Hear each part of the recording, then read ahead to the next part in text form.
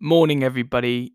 Welcome to another marketing podcast by Brisk Agency. It's a very, very wet, cold, dry Friday morning here in Exeter. I'm sure it is across most of the UK.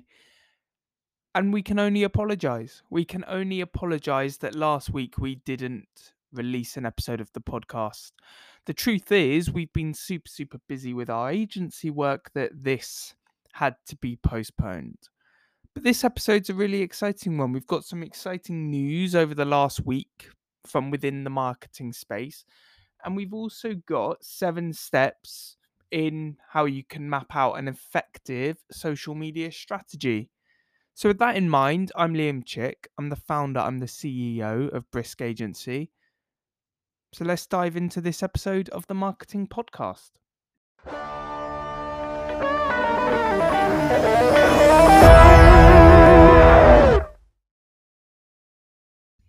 Okay, so the first bit of news this week is now that Twitter has announced that it's adding a new simplified option to pin a timeline of latest tweets. And what this means is Twitter is looking to, in effect, make it easier for people to access the latest tweets from users that they follow and brands that they support, businesses that they support.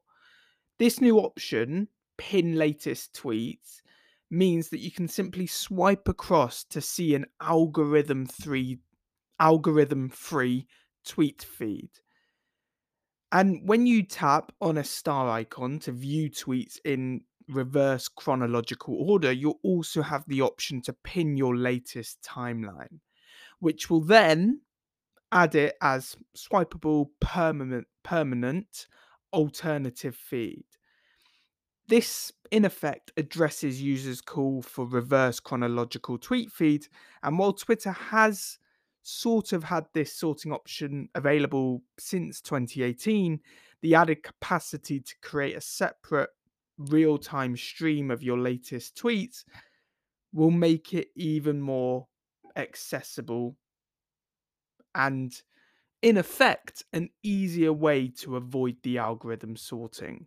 Something that I know a lot of users, a lot of clients have struggled with over the last few years, the constant algorithm changes.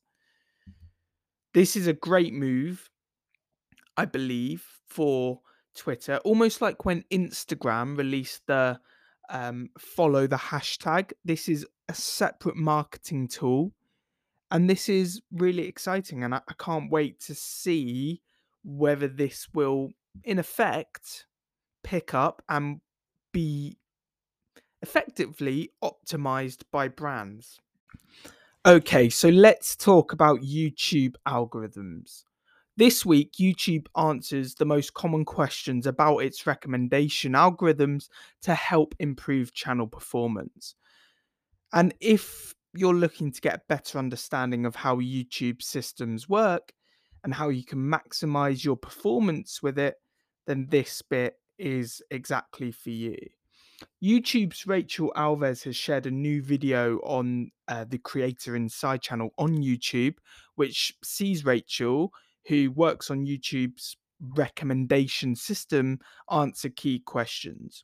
But if you didn't want to watch that video and instead you're tucked up with a hot chocolate or at work listening to this podcast, then we'll answer just that. So here is a summary of the questions and answers. And the first question is, what's the best posting strategy to maximize channel performance? And Rachel says that YouTube's algorithms don't optimize based on how many videos a channel uploads. They never have. So there's no specific posting cadence that will work to maximize your performance. YouTube does, however, optimize recommendations for users based on how often they come back to your channel. So, of course, if the viewer or if the more a viewer watches content from your channel, especially regularly, the more likely your videos are to be recommended. As such, Rachel recommends building for the long term by focusing on your content, as opposed to aiming for a specific number of uploads per day or per week. Okay, so the next question is it a bad strategy to create content related to trending searches due to the increased number of compe- competing videos in these search results? And Rachel says that while there is definitely more competition for attention in trending content, that also means there's an increased viewer demand for videos related to these topics. Sorry. She also said, if you think that you can create something from fresh, more entertaining, informative, or you have a unique take on the subject where you think that content is going to in effect stand out and differentiate among all other content, then go for it. Rachel does not, however, think that tapping into trends is genuinely a long term strategy, as the viewers you attract will be based on the short term and that instant, almost low hanging fruit. Okay, so the next question is, does experimenting with new topics hurt your channel performance? And Rachel says that YouTube systems try to match viewers with individual videos that they're most likely to watch. So experimenting with new topics shouldn't hurt your performance in the algorithm recommendation sense. Though she did note that switching focus can be a challenge for retention. She also said if you're experimenting and you start developing audience that are totally distinct from each other, let's say you're making videos about soup recipes and then you have a bunch of stuff about origami, you might want to split those into separate channels, less for their discovery systems, but more just to help viewers so they don't have to search through and yeah, hopefully that makes sense. Okay, so the next question is, does deleting offensive and problematic comments have any impact on your video performance? And YouTube's video performance often correlates with the amount of comments, i.e., generate more comments, and you're more likely to see increased video reach.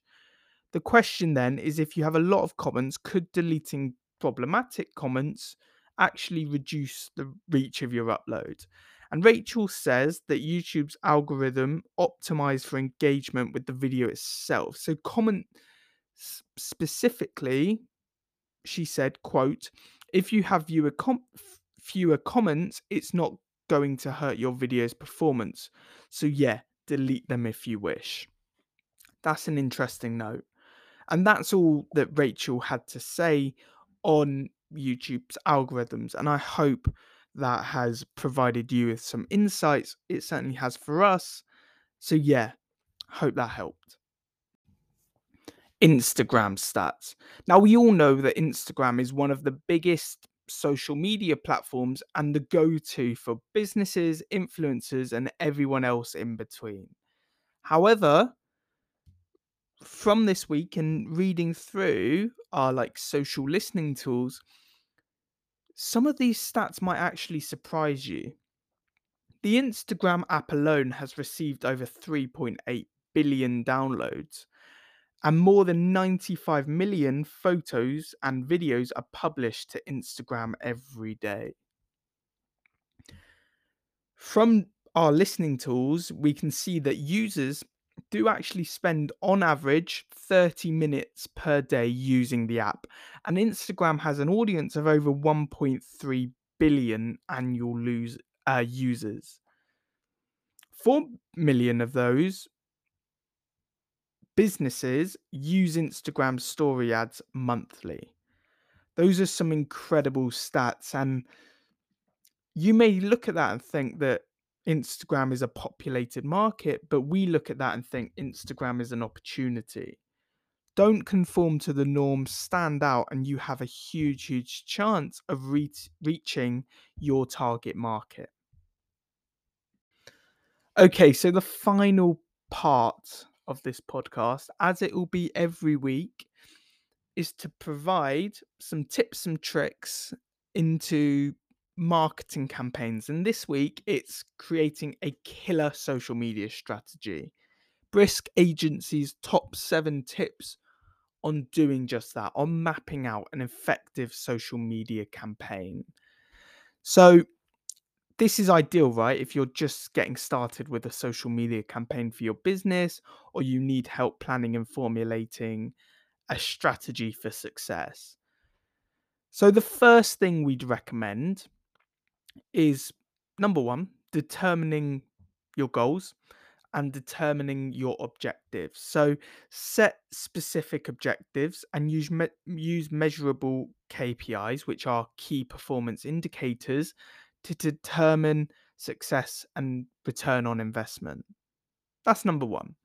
Number two is put together a winning team, right? Something we pride ourselves on here at Brisk, but create a cross functioning team that involves social media marketers, customer service, support, sales, etc. Because they all work together. The analogy Luke, who's our business development manager, always uses is that marketing is like car pistons. If all seven are working together, the car will go, the car will be fine. But if one breaks, it'll jutter, it'll halt, it'll slow down. And I've always used that analogy. Okay, so number three is understand your audience. Put together target audience persona such as buying behavior, online activities, social media engagement, etc. This isn't an ad, but we use social bakers to understand our customers, understand our clients' customers a lot better. And if you have the financial budget to invest in something like Social Bakers, we'd highly recommend it. Okay, so number four is look and listen. And it's very much what it says, right? It says assess your own social media, then compare it to competitors to see what works and what doesn't. Number five is choose a platform. Now, depending on what your company does and who your target market is, focus your efforts on producing quality content for that social media platform. So, our biggest platform to date, and the one we see the most return on investment on, is certainly Instagram. It helps us like showcase our client testimonials, our case studies, our offices, and it's the one we really focus on. Okay, number six is create a content plan and calendar.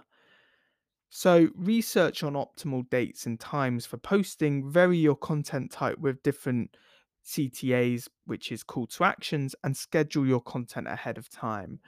One thing that works really well with Social Bakers and other listening tools is that you can see when your customers, when your users are most engaged. Like on Instagram now, they've got the insights button. Every time before we post, we'll always look at when the majority of our followers are on there to try and get the best results. Okay, the final one, and number seven, is monitor, engage, analyze, and repeat. So optimize your best content, connect with your audience, track actions, adjust, and do it all over again. And that's very much true, right? Monitor, see what's working well, see what isn't. Engage. If someone comments, reply within like 10 minutes.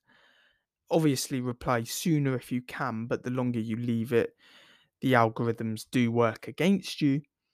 Analyze, look at the data, see what's worked well, see what hasn't, and then build a strategy for the following week and repeat. So, yeah, that's Brisk Agency's top 7 tips on creating a killer marketing campaign. Hey, thank you so much for listening to this episode of the Marketing Podcast. I hope you enjoyed it. I hope we provided you with some insights, and we'll certainly see you next week, where I'm sure much more would have changed within the marketing world, the marketing sphere. The day things don't change is probably the day we don't have a business anymore. So, yeah, we'll see you next week.